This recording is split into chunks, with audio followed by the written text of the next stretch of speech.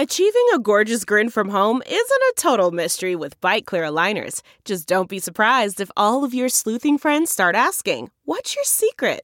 Begin by ordering your at-home impression kit today for only $14.95. Byte Clear aligners are doctor-directed and delivered to your door. Treatment costs thousands less than braces. Plus, they offer flexible financing, accept eligible insurance, and you can pay with your HSA FSA. Get 80% off your impression kit when you use code WONDERY at Byte.com. That's BYTE.com. Start your confidence journey today with Byte. Argentina. Okay, 1 2 1 2 1 2 1 2 1 2 1 2 1 2. That's good. That's good. Okay, I'm We're recording already up to as well. episode 10.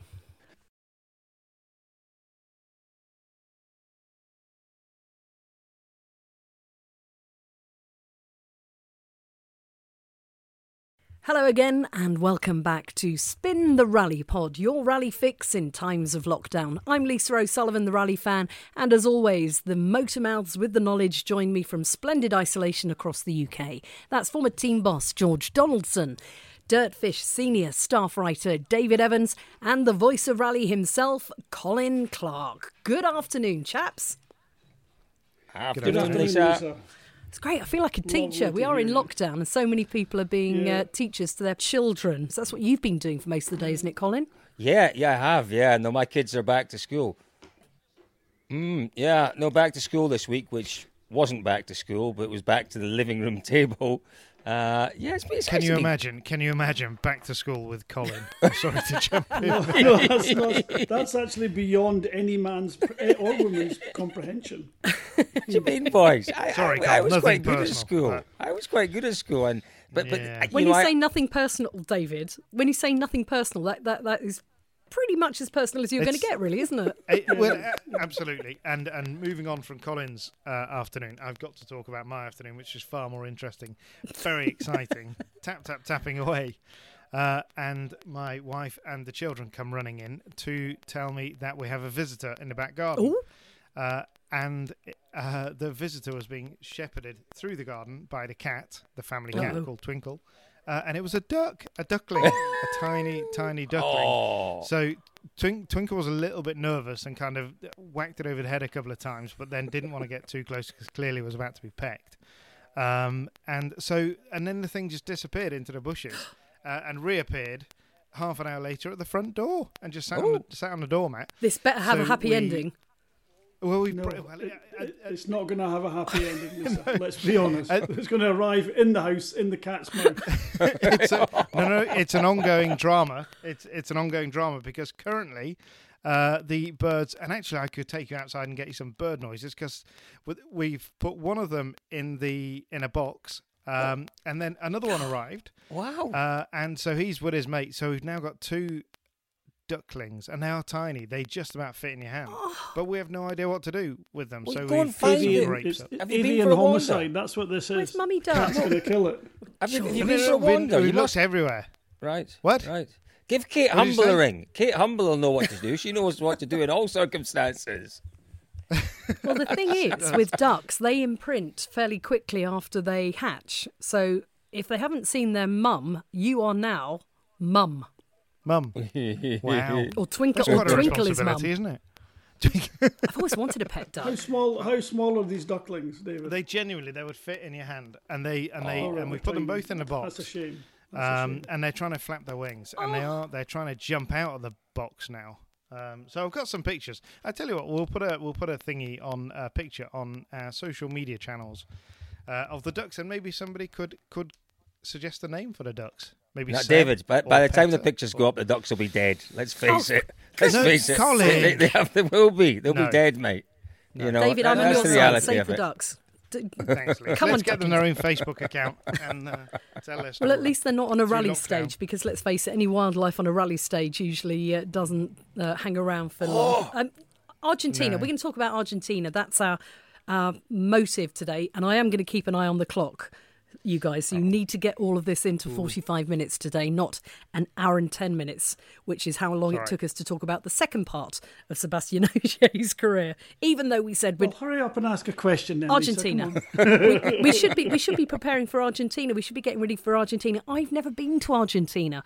I have always been back in the studio hearing tales of how great the steak is and how we need to have some more Malbec. And wow, what a brilliant place it is. It's like being on the moon. I feel like I've missed it, and I'm going to miss it again this year. Well, I first went in 1990. That was my first visit. Gosh, you must have been nobody can compete with that. 40?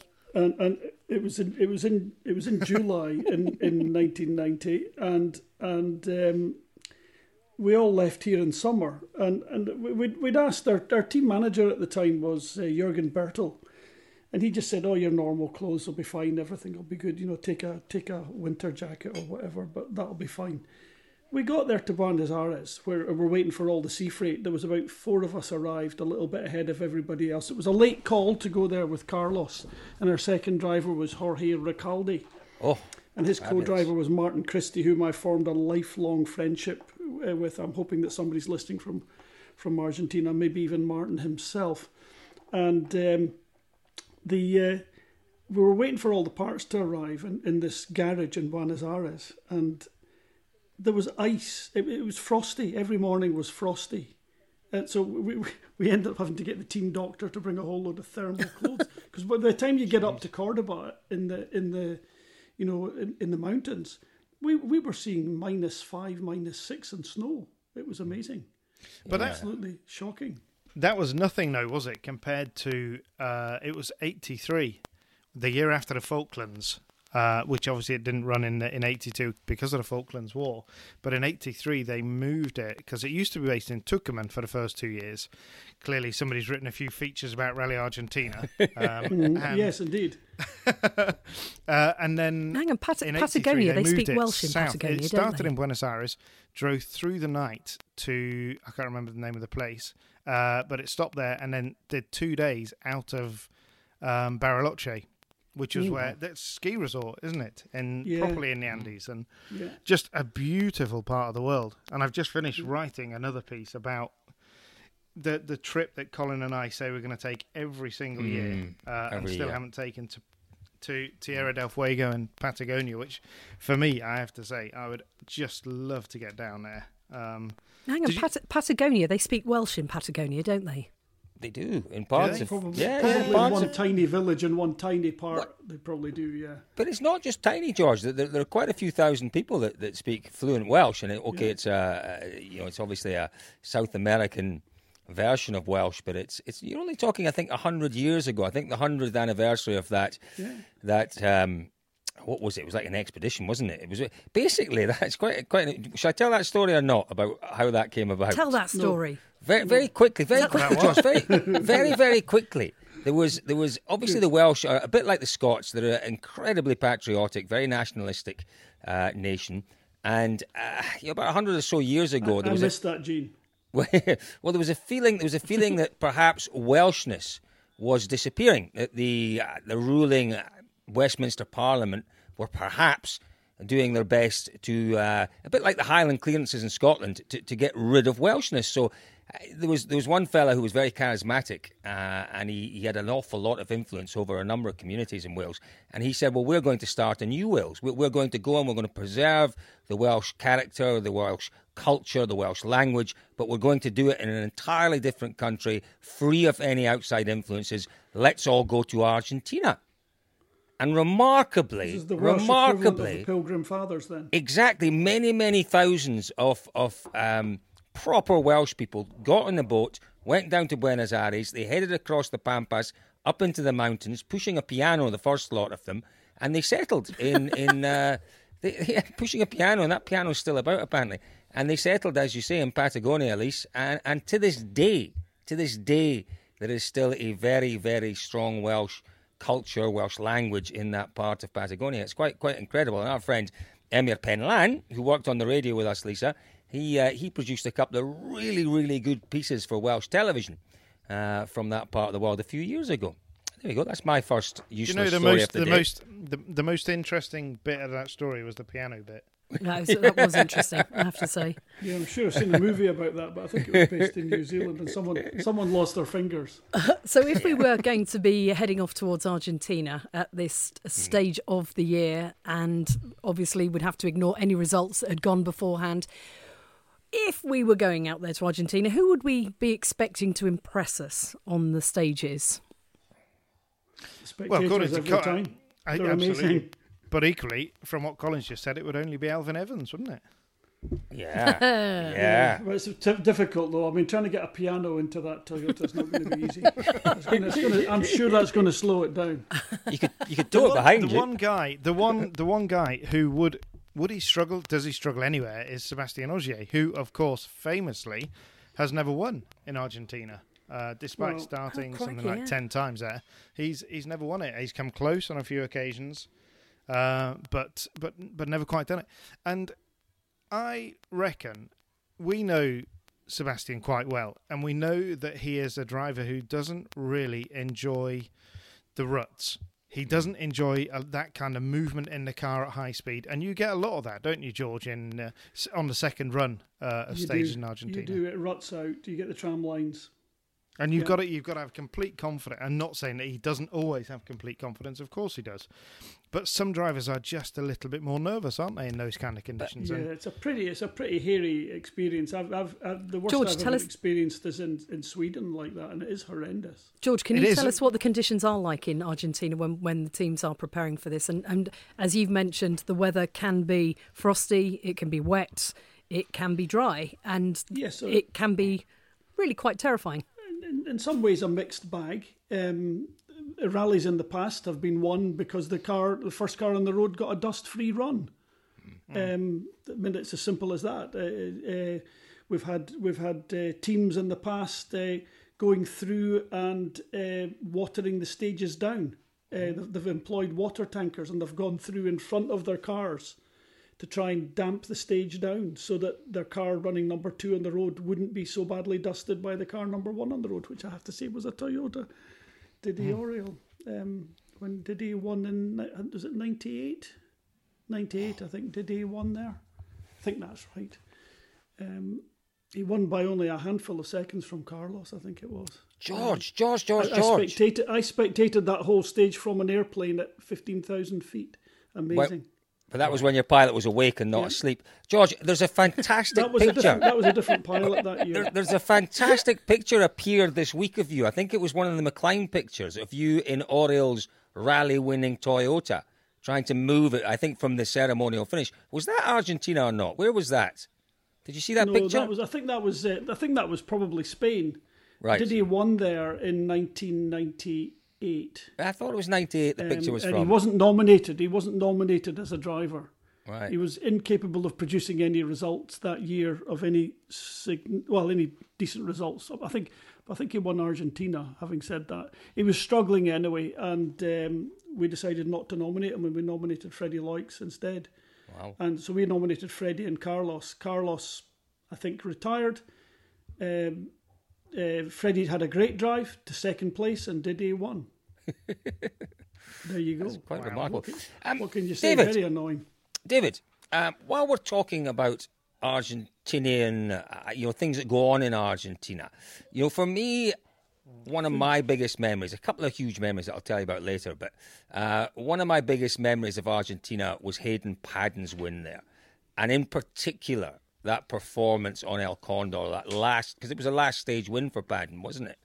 And that was obviously Seb Ogier that he beat. Everyone expected Ogier to take the win in Argentina. At the start of that stage, I think the odds would have been massively odds on for Ogier to win that stage because he was, he was in the better car. He was the better driver without any doubt. He had more experience. He was going to win that stage. And then we saw from Paddon one of the greatest single-stage performances we have seen from any driver anywhere. But we never really quite got to the bottom of why Ogier seemed to be a little bit off on that stage. Did you ever manage to work it out? No, you're exactly right. So I think there was only a couple of seconds after Mina Clavero, the stage before the penultimate stage. And then, I mean, Ogier wasn't even second quickest, was he? He dropped like 10 or 12 seconds or something. It was a huge amount. And there's part of me that thinks, was he in? He was obviously leading the championship then. Did he give that? I don't remember any moments or anything for him, and I'm sure he pushed to the absolute maximum, but the time just didn't happen. But equally, that moment, every now and then you get drivers that can elevate themselves. And that happened. That's definitely what happened with Padden. He was so fired up going into that day. We've talked about this before on a podcast about that argument that him and Ogier had the night before in service. And it really, really fired Hayden up. And I think you're quite right. He never drove a better stage than El Condor. And it is one of the most complicated and tricky and horrible and nasty and twisty and just a real Nadgery stage. Yeah. And we've all been over there. And to try and make time or to try and defend a position there, going 10 tenths. We saw Elvin, didn't we, in 17. He literally touched the bridge with the left rear and lost the event by 7/10 of a second or something. It was to do that. What he did to Ogier was phenomenal, and the greatest moment of Padden's career, without any question. And do you know what so was far? So far. Sorry, yes, quite. Yeah, we mustn't forget Padden is working on various projects, and we might well see him back at some point. I'm not convinced we will, but we might. But what was really telling about that stage win was, the interviews with Padden afterwards, David, and the fact that he had actually put a massive amount of effort into that stage before Rally Argentina, in terms of studying the onboards, preparing with some very elusive mind guru from Norway, I think it was, wasn't it? Someone, he'd employed the services of some bloke to help him visualise, to help him maximise his performance in the stage. And if he told us that before... Did it work? Yeah, clearly it works. He absolutely annihilated them. That was where... Go on. That was where Padden was just brilliant, though. He looked and he took everything from the periphery of everything and pulled it in, didn't he? He wasn't just naturally talented. He worked massively hard on his fitness, as they all do, the nutrition, his psychology, everything. There was that... he used the guy from the All Blacks, Gilbert. Sorry, Gilbert. I can't remember his Christian name, but I made the huge mistake of saying to Hayden once, "Are you still using that Gilbert guy from the All Blacks?" And he said, "Yeah, mate, it's Gilbert." Gilbert Enoka, was it? I don't know. I can't remember. But that was the level that he took it to, and did it brilliantly. And I have to say, one of my abiding memories of that is I always have got on really well with Hayden, but particularly well with John Keenard, who's such a lovely guy. And I went to the final service, of course, and everybody was cheering. It was all brilliant and blah, blah, blah. And then the car was just leaving, and there was a slight panic because the celebrations had gone on a little bit, and they'd got to get to the ceremonial finish. And so I turned to sort of run out of the way, and just at that point, John was running to get into the car, and I was carrying my retractable pencil in my hand, and I stabbed him in the chest with some extreme force. And poor John was left limping into the car. So I've apologised on numerous occasions, John, and I would just like to say sorry again for stabbing you on the best day of your career. What do you do to co-drivers you don't like, then? You don't want to know, Do you George. take your notes with retractable pencils, David? Yeah, always. Oh. Always 0.5 thingy lead. I'm in fact holding one right now. It's basically the equivalent of you, Lisa, with your wax rolls. When you're doing your recording, you always use a wax roll backup. Old Edison's, it's the same thing. Yeah. Well, actually, saying that, of course, that takes me to the old NASA joke about how much the Americans spent on creating a pen that could write upside down or could write in zero gravity, and the Russians used a pencil. Fabulous. If it ain't broke, don't fix it. But George, what would you say is your favourite memory of Argentina? Or what's the best story you've not been allowed to tell anyone before now that you can just tell us? Gosh. There's so many. Argentina is great. First of all, just to let people get a bit of an imagery about the place. When I first went there, it was like, so I would have been mid-30s. It was like stepping back into your childhood. Everything looked old-fashioned and like my childhood in Scotland. It just was. It was, the street lights were old-fashioned. The roads were concrete. We still had concrete roads in some parts of Scotland before they started asphalting everything. So it was just, it had and has this unique feel. Carlos Pass doesn't feel terribly different when you come down off the main highway down into where all the hotels are. The same fantastic old feel. And you'd be driving down there over these little funny crossroads, and a go-kart, like a proper little go-kart, will go flying over the road at 70 miles an hour. George. In front of you. It's terrifying. Do you know what I'm envisaging now? Kids with no helmets. Tell me. What I can see right now is exactly that crossroads coming off of the main road. Yeah. And it was you driving. With you when that one happened. It was you driving. Yeah. You were driving the Subaru minibus, Mackinnon and Solberg in the back, me in the passenger seat, and we were late for the press. Right. It was my very, very first proper rally. I'd been to Monte Carlo, which was a proper rally, but it was my first rally as a sponsor's representative. And I'd literally just arrived. And we were staying in the hotel across the other side of the lake. Almost opposite was HQ where the press conferences were, but it was quite a long way around, and we were late. And in those days, the fines were massive if you were late for the press conference. And I just remember closing my eyes, George, as we went through a culvert across a 6-way crossroads with Mackinnon and Solberg in the back at about 120 kilometres an hour. It was terrifying. It was utterly terrifying. I'm a very careful driver when I've got 12 million quid's worth of driver in the back. I would know the junction quite well, Colin. I'm sure I was being suitably. I would drive. I adopt local driving practices in order to survive locally, which is great in Argentina because the local driving practices are quite cavalier, I think is the expression I would use. There is a time limit of liabilities. I can't remember what that's called when you can't be prosecuted, George, so you can just be honest that you were rallying a minibus.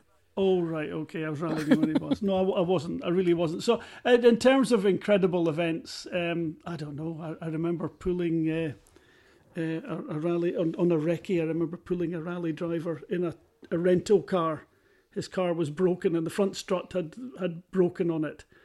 And we tried to repair it 3 times and it fell off. And I ended up putting a really short, like a 10-foot chain on the back of the MAN truck that I had. This was back, it must have been 1991 or something. And George. The driver was Mohammed bin Sulayem.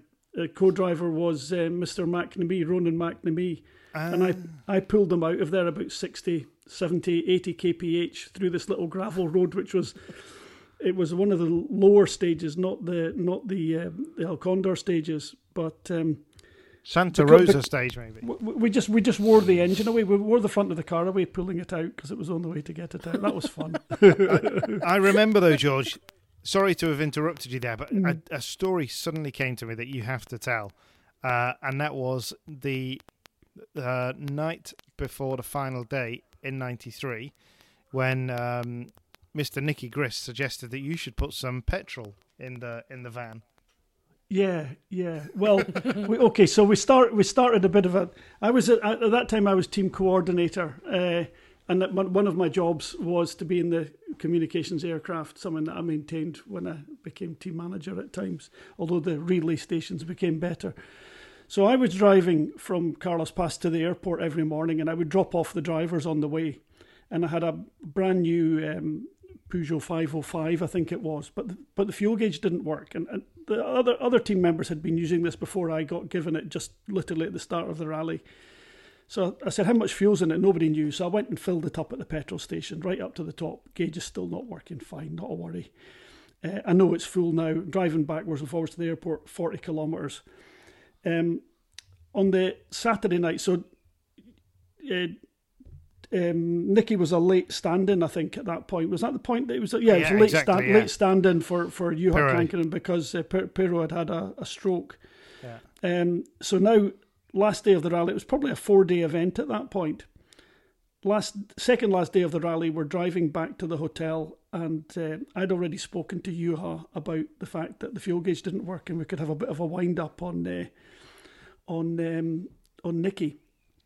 And I'd also spoken to Didi and Bernard Ocelli, and we said, okay, we'll craft the wind up. So on the way back to the hotel on that, effectively, it wouldn't have been a Saturday night because the rally probably ran during the week, but we, I said to Nicky, I said, Jesus, we're a bit low on fuel here. I better fill this up. I think we'll get back to Carlos Pass. And Nicky said, look, stop and get fuel on the way down. We don't mind. We don't want to run out on the way to the hotel. And I said, no, I'll do it later. Don't worry. So I dropped him at the hotel, and Nicky admonished for me to go and fill it up. And I went away and did whatever I had to do. And of course, didn't fill it up. I think actually I did fill it up just to make absolutely sure. And it only took about 15 litres. Anyway, in the morning, we're driving away, and Nicky, we were just driving out of Carlos Pass. So if you can imagine, we're going back to Cordoba. You drive out of Carlos Pass on the Joe carriageway, all traffic lights. You pass the last petrol station before Cordoba. It's about 25, 30 k's to Cordoba. You turn to go up a steep hill. Just before we turned to go up the steep hill, I said, oh, Juha, I said, I forgot to get petrol last night. I thought it's pretty low. Maybe I should go back. And Juha, flat, just as cool as a cucumber, looked across at the gauge. He said, it's not off the red yet, George. It'll be okay. It'll be fine. And I said, it's nearly off the red. No, it'll be fine. Just keep going, George. It's okay. And Nicky, who was in the middle at the back, leaning forward and looking at this gauge, George, why didn't you fill it up? And he was getting quite agitated. I said, it'll be okay, Nicky. I mean, if it runs out on the way up the hill, we'll be able to freewheel back down and get fuel. And it's about a 2-kilometre climb out this hill, quite a steep hill. And it's sort of like a motorway at this point now. So we went up the hill, and I'm accelerating like mad up this hill, and we got quite near the top, and I just jerked the throttle a couple of times. Oh, that's it. So I swerved the car a little bit. Oh, and it picked up again, and away we went. Nicky's going, turn around, but you couldn't because there was a concrete barrier, and we didn't have that much time anyway, to get to the Parc Fermé. So on we went, and I went about another 5 or 6 k's, and it was fine, and I was leathering on. I'd be doing about 120, 130 kph, and Nicky saying, go a bit slower, preserve the fuel. It'll be fine, Nicky, it'll be fine, don't worry. And then we're about halfway, and I did it again, and we did it again, and we pretended it was running out. Nicky was in the back. He was basically catatonic, muttering to himself by the time we'd finished this 25-minute journey. We should point out, George, here that Nicky and Juha were leading. They were leading. Oh yeah, it was Nicky's first chance for the win. So he wanted to be angry, but between Bernard and Didi, who were flanking him in the seat, they were saying, "Don't worry about it, Nicky. It's a lovely place. Someone will stop and pick us up. They love the rally. We'll get there okay. It's fine, George. Don't worry about it." And Juha's in the back, and Nicky couldn't understand why everyone was being so cool about it. But I started to play a bit nervous. I said, oh, guys, maybe we should try and go into the town and get some fuel. No, we'll get stuck and we won't be on rally route. And it just was such a drama. Well, we got down. We spluttered our way. We were really quick crafted about it. We spluttered our way into the Parc Fermé. Nicky he had actually had tears in his eyes, and he wouldn't deny the fact he had tears in his eyes. He was so relieved. He literally had to be carried out the car. And I got out the car as well, and he said, well, what are you going to do now? You've got to get to the airplane. And I said, Nicky, don't worry, it's absolutely full. We were just winding you up, jumped back in the car and drove away. His face, he literally collapsed. He was being held up by Didi and Juha as I drove away. Gee whiz, it was a good wind up. It really was. And how did he perform that? It was cruel. But Nicky is one of the most wonderful co-drivers to work with. Very, very professional, very diligent, contributes massively to the team. And that's one of the nicest things about so many of the co-drivers. They are brilliant to work with. They contribute to the team. They work with you. Nicky was very rude about you that day, though, George. He wasn't actually. He accepted the wind-up was in good faith, and obviously I had everybody in on it. But I've got to just jump in here and follow that one up. I had a brilliant interview with Nick a couple of years ago about this event. And, of course, he did go on to win his first ever WRC win. And so the amazing bit about that event was straight after Argentina in 93, he and Juha were flying straight to Auckland for Rally New Zealand. So Nicky said in those days, he didn't drink a lot, and he was still very diligent in trying to make his way in the sport and everything. So they'd done the celebration in Villa Carlos Paz, or Cordoba, I think it was. It usually went on to Buenos Aires. Let's be honest, it was a 2 or 3 day celebration. It was pretty good. So the next day, the day after the event finished, they were going to Buenos Aires to fly to Auckland, which was sort of the day after. So they'd got a night in Buenos Aires. So Nick said they went into this lovely hotel. There was Juha Timo, who was Juha's brother, who did gravel notes for them, and Nick. And they checked into the hotel, and Juha was like, right, straight up, get changed, and we'll go out for something to eat. We'll take you to this amazing restaurant. So off they went to this amazing restaurant, and Gristy said there was a bottle of red, then another, and the drinking just carried on. And that was when the evening that he discovered Fernet Branca, which is an Italian liqueur that is very popular in that part of the world. So on and on and on, and eventually they got back to the hotel. And Nick said as they were going up to their rooms, he said to Juha, "We're checking out at 10 sharp. Got to get to the airport, get on the plane to Auckland." Yeah, no problem. So Gristy's downstairs at 10, and in walks Juha. Look, this is all a real shame. So we're hoping to do a podcast with Nick, and I'm actually stealing one of his best stories, but we'll ask him to tell us in his inimitable way. So he gets there. And Juha walks in, and Nicky said he didn't look too bad. And he was quite surprised. And he said, morning. And Juha turns to the receptionist. Name Kankkunen, come to check out. So the guy's like, yeah, fine. And is anything from the minibar, sir, Mr. Kankkunen? And Nicky said there was a pause. And Kankkunen said, I left you the light bulb.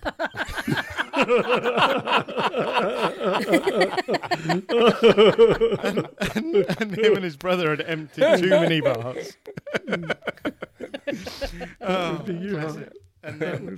And then off they went and got on the plane to go over the South Pole to Auckland. I did that route once. It was quite an interesting flight. Yeah, I can imagine. Well, you stopped down in Tierra del Fuego. The airplanes, or wherever, I think it's Tierra del Fuego, the airplane stops at some big air base. Yeah. Argentine air base, and then you fly, effectively you go right over Antarctica. Not obviously over the South Pole, but you go right out over Antarctica. At that time, it was one of the longest flights that you could do. I timed it, I think, at 14 hours, 45 minutes, and that's in a classic 747. But I hasten to say that the aircraft was half empty, and I dare say that every single fuel tank on it was bunged full. And we stopped in Christchurch, which was the first place for us to be able to stop. 14 hours, 45 minutes. There is something about the Southern Hemisphere events. There's an element of sort of romanticism about them. But it was the same when we went to Chile for the first time last year. That journey through the Andes, and it was great. And Argentina, for me, is always, from the minute you touch down in Buenos Aires, it's always an adventure. It is an adventure. I actually find, because obviously I want to know what your best stories are from Argentina. Well, one of mine, Lisa. Facebook is a great thing for pinging back Facebook memories, and a picture appeared yesterday, I think it was, in my memories of an incredible road that I took maybe, I think it was 9 years ago, when I flew into Santiago and took the bus to Carlos Paz. To do that, you have to cross the Andes. And that was some trip. But it's like you say, David, it is an adventure. The whole thing is an adventure. Getting there, once you're there, it's an adventure because, the fans are so different. They're so enthusiastic. They're so absolutely committed to their rallying. And, one of my best memories, again, goes back, George, it's a story involving you in the minibus again. But it was the first time, again, that I was there, 2002. I was there as a sponsor, not as a media person. And I think it was after the press conference, we had the ceremonial start in the centre of Carlos Paz. So I'm still in the minibus with you. And we drove down from the Portal del Lago Hotel into the centre of Carlos Paz. And the crowds were just phenomenal. There were people hanging out of windows. They were 5 deep on balconies. They were 10 or 15 deep in the street. And there was obviously a street that they'd kept open for the cars and the drivers to come to the ceremonial start. And we drove up in the minibus, and I'm in the passenger seat, and we stop, and I'm taking in all these crowds, a little bit awestruck. And George says, well, just get out and open the door so that Tommy can get out the back, because he's in the back of the sliding door. So I jump out and I pull the sliding door to, and Tommy's face appears from the back of this minibus. And my good God, at that point, I thought, I know what it must feel like to be a rock star, because the noise from the crowd when they saw Tommy coming out of this minibus, it was deafening. It was tens of thousands of people in complete adulation of Tommy Mackinnon. And it was one of those moments that stays with you. It makes the hair stand up on the back of your neck at the time, and makes the hair stand up on the back of your neck when you think about it. They're just special. It's the combination of everything, isn't it? It's the culture out there. It is the scenery. It's the stages. Atmosphere it it's the generates. atmosphere, and it's the fans. But I think the fans more than anything make the rally. I did the Condor thing just a couple of years ago, actually, with Scary, our friend Gary Osborne, who was filming for Citroen, and the two of us went. And obviously we had some media credentials, so we could jump through a few roadblocks to get up on, because, we've driven through there, Colin, 2 or 3, 4 nights before the event goes up there. It's through there on a Sunday. We've been over there on, say, the Wednesday or the Thursday, and it's packed. It's already packed. You can't find the best place to park your tent or whatever. But Scary and I went up during the event, and oh my good Lord, it is something else. It's everything you hope it will be. The people selling bread, walking up and down, selling their warm bread, and just, everywhere you turn, people are offering you either a beer or, a steak sandwich or some of that weird stuff what is that tea thing that they make in the little cup? Yeah, mate. Yeah. No, I didn't try any of that, but I have to say, that the actual bit of watching the cars, it is the best place in the world to watch. The anti-lags bouncing off the rocks, and it's just phenomenal. And it's freezing cold first time through there, because you're up 2,100 meters or something, and it feels like you are literally on the moon. And then you sort of walk back through the crowds, and I did this, and you get to where the sort of business end of sleeping in the mountains for 3 or 4 days. And it was really quite unpleasant. If you were thinking of doing it, I would give it a second thought. And it was quite fetid over the back there. But still, we got back to the car, we drove out and stopped at this cafe in El Condor, which is kind of a small kind of hamlet thing, and just had what was actually the worst cup of coffee I've ever had, and a sweet pastry thing, but it didn't matter. Walked out of there and the condors were circling overhead. It was magical, absolutely magical. It's a proper sort of pinch yourself moment to be there. It was, and that's what, the likes of Sardinia, not to decry Sardinia, all of these great events are great, but there is something special about somewhere like Argentina. Absolutely. It is magical. It is a film set. It's real life. It's, what makes it? It's just the people. Argentine people are just so fantastic, so welcoming, so warm, so friendly, and they eat so well. My God.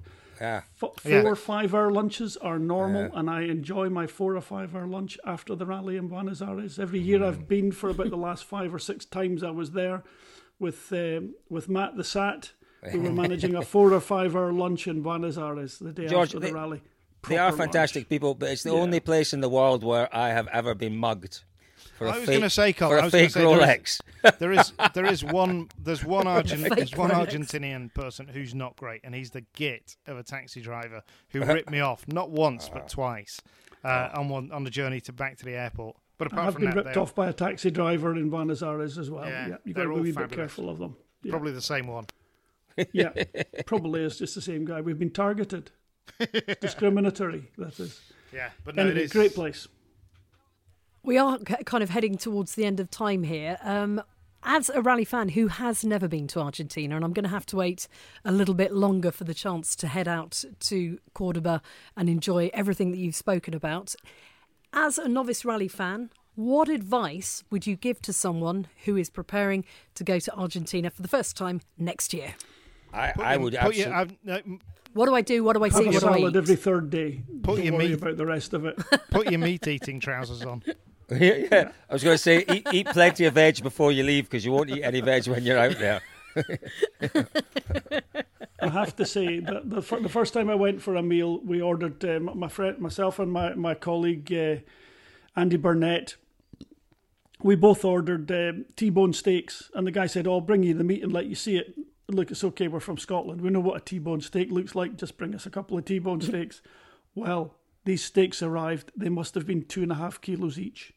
They were 2.5 inches thick, and they must have been 400 millimeters long, and I don't know, 350 millimeters wide. I was so embarrassed. It was genuinely. How did you dream that night? I can't remember dreaming. I managed to eat half of the steak. Andy, he ate pretty well all of it. I don't quite know, but he was ill the next day. We were both basically not eating the next day. We were off food.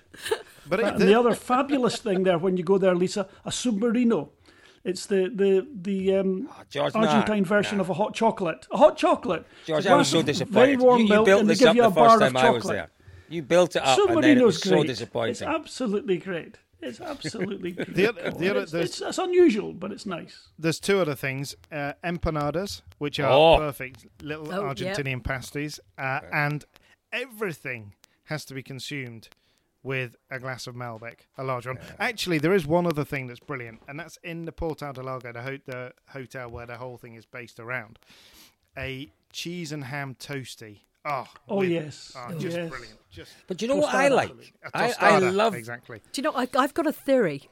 I have a theory about cheese and ham toasties, that wherever you go in the world, you will always be able to get a cheese or ham or a cheese and ham toasty. Oh, it's classic. Yeah. After a fashion, you're absolutely right. So so much to experience there.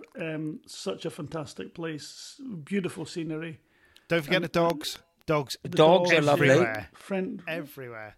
Rally dogs. Rally dogs. Yes, as we used to hear quite often at Stage End from you, Colin. Part of the thing from my childhood, people used to just let their dogs out. You're not allowed to do that these days, I guess, in this country. But in Argentine, everyone lets their dogs out. Dogs roam around and eventually come back for their dinner, I guess. I'm pretty sure there's a place in Argentina where all the dogs basically all meet Buenos up. Aires. They let them out at the end of the day. They all go and spend the day together, and then when it's dinner time, they all just head off home again. Well, there was something on the telly you've about seen the dog it. walkers It's in incredible. Buenos Aires with 20 or 30 dogs on the lead, on each hand. They're literally walking 60 dogs. Can I give you have a another? look at that on the internet. You will find that. Another recommendation, Lise, for when you go next year. There Yes, are a few All welcome. pilgrimages that you have to go on. Clearly, one of them is El Condor. The other is the Portal de Lago, just to experience Rally HQ.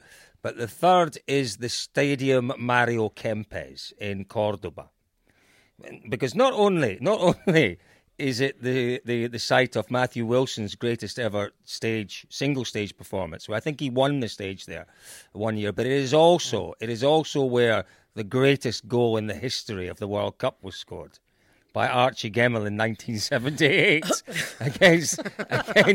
against Holland. Now, you know. And they're few and far between those Scottish World Cup glory. Well, that was the most glorious moment in our World Cup history, where we very nearly knocked Holland out of the World Cup. But the interesting story about that is that Archie Gemmill is a bit of a god in Cordoba, because Scotland were based in Cordoba that year, and a massive number of Scotsmen went out there. They reckon somewhere in the region of 20 to 25,000. Now, Argentina might as well have been on the moon for Scots people in Glasgow. It was that far away and that difficult to get to in 1978. And somehow, 20-odd thousand Scotsmen got to Cordoba. Archie Gemmill scored that goal, and he's more or less treated like as a god there. And I did actually see him in the service park one year, about 7 or 8 years ago. But the interesting thing is, 20,000 Scotsmen went out, only 10,000 came home. 10,000 Scotsmen, they reckon, decided Cordoba. What do you think you're eating, Colin? With its Malbec, with its steaks, with its beautiful, beautiful people, was a far better option than Glasgow. So they stayed out in Cordoba. So yeah, you have to go and visit the Scots diaspora, Lise, while you're out there, and a little pilgrimage to Stadium. I think there's a There's a theme there for Scottish football fans as well. The Lions of Lisbon. I think there's a huge part of Portugal following was it Aberdeen going to Celtic. Against Lisbon in the European Cup. I think was it Was it anyway? Lisbon Lions, wasn't it? Right, yeah, anyway. Celtic won that Lisbon, one, but that was yeah. a long time ago. Long time ago. Anyway, we have run out of time, but that was fantastic. And I am going to have to wait another 12 months for a chance to experience the one and only Rally Argentina. Now, if this podcast has just whetted your appetite for more things Argentina, check out dirtfish.com for more tales of Argentinian action. And you can get in touch with us at Dirtfish Rally. But for now, that's it from us. Make sure you subscribe, though, to get your next fix of Spin the Rally Pod. Colin Clark, how can people subscribe? Where can they find We're us? on all good podcast platforms. So iTunes, for example, just put either Dirtfish or Spin the Rally Pod into your search engine on your podcast platform and subscribe. And in that way, you won't miss a single episode. It'll just download into your podcast Dropbox or whatever it is you're using. So yeah, just Google it or search it in your podcast platform, Lisa, and it's there waiting for you. It is, and it's not just the four of us yabbering on as well. We've got other great podcasts up there, including if you want to relive the action from Safari 96, then you can listen to a fantastic interview that David Evans has done with Derek Donsey. And if you want to find out what white meat is in China, you really want to tune into that podcast before you head out there. It's a great listen. It's a really great listen. Unfortunately. So I sort of stared at him for a while, and then we went to shake hands, and he went to do that really cool handshake, the one that rally drivers always do now. And I went for a very formal English handshake. Oh, man. It was just, my toes are curling at that memory. David, but for me, were you wearing cords and a V-neck sweater as well? You the look. almost certainly, Colin. Almost It would certainly. have been cold there, Colin. Now, fair enough. But yeah, not my finest hour with Carlos, but undoubtedly one of Carlos's own finest hours. Well, there's an enduring And that image. was it, yeah, sorry. You're Oh, linking us Lise, with- can I just have one more little story? One more little story just on zebras. One more on zebras. I'm watching the Look at clock, but yes, you David can. talking about zebras reminded me of the time that I was there. One of the stories I can actually tell from zebras was the time that Phil Pugh, because Phil Pugh was there with who would you have been Guy with, Wilkes. David? Yeah, absolutely. And he'd been into zebras. He had a few Sorry, with who? with what's his name? Guy Wilkes. Wilkes. Guy Wilkes. No, Mr. Phil. Wilkes. Yeah, Guy Wilkes. Yeah, of course, Guy Wilkes. So I think they'd finished second on Rally Argentina. It was 2010. They'd finished second when it was IRC days. So obviously Phil had a few to drink. We're in zebras. I turned up. Now, I don't wear V-neck Marks and Spencer sweaters. I had my finest Ralph Lauren shirt on, David. Finest. It was brand spanking new. Copy. I'd spent some money on it, and I never spend money on clothes. I always get them from second-hand shops or from factory outlets or whatever. I'd spent some money on this shirt. Pew staggers across to me and says something unintelligible about me having a fine chest. Couldn't see enough of it. Ripped my shirt open, taking every single button off. Every single button off. And to this day, there are pictures of me in that nightclub with my shirt tucked in, with my chest out, looking, a little bit peeved, I'd have to say. That's one of the probably more tellable stories from nights out in zebras. It was a hell of a place. But there used to be an early flight from Cordoba up to Buenos Aires. And you used to get so many people that literally packed their bag, left it in reception, and then went straight from zebras to the airport. And oh my good Lord, the state of some of those people on the flight, it was comical. You know, the best trick for the winter flights out of Cordoba is never to take the first flight out of Because of the Cordoba. fog. You take the second one. So what happens is the first flight is sitting there and it can't take off because it's sat there overnight. The second flight arrives, clears away some of the dust, but the first pilots have now run out of hours, so they've got to go for their coffee break. Very often, most often, the second flight is several hours ahead of the first flight. Sometimes they cancel that first flight and they reschedule it to the 11 o'clock flight. So That's another Yes, little note next year. to make to Yes. myself. second flight. Don't take the first one, take the second one. We found a Every way time. around that though, Cole, didn't we? By going out on Sunday night. Yeah, Sunday night. But then you would miss. Then That's not a bad play, that one, actually. Yeah. Well, they can't handle the nightclub action No. Seems anymore. like Clearly, Never that's could. what it's all Never about. could. Really.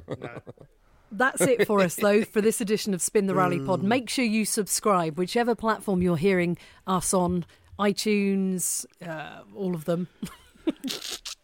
Let's take that out. Whichever platform you're listening to us on, make sure you subscribe, and then the next edition will just pop into your phone or your audio device that you're listening on, and you'll just be able to push play. And I think we're talking volcanoes next, lads. But for now, see you later. Cheers, Bye.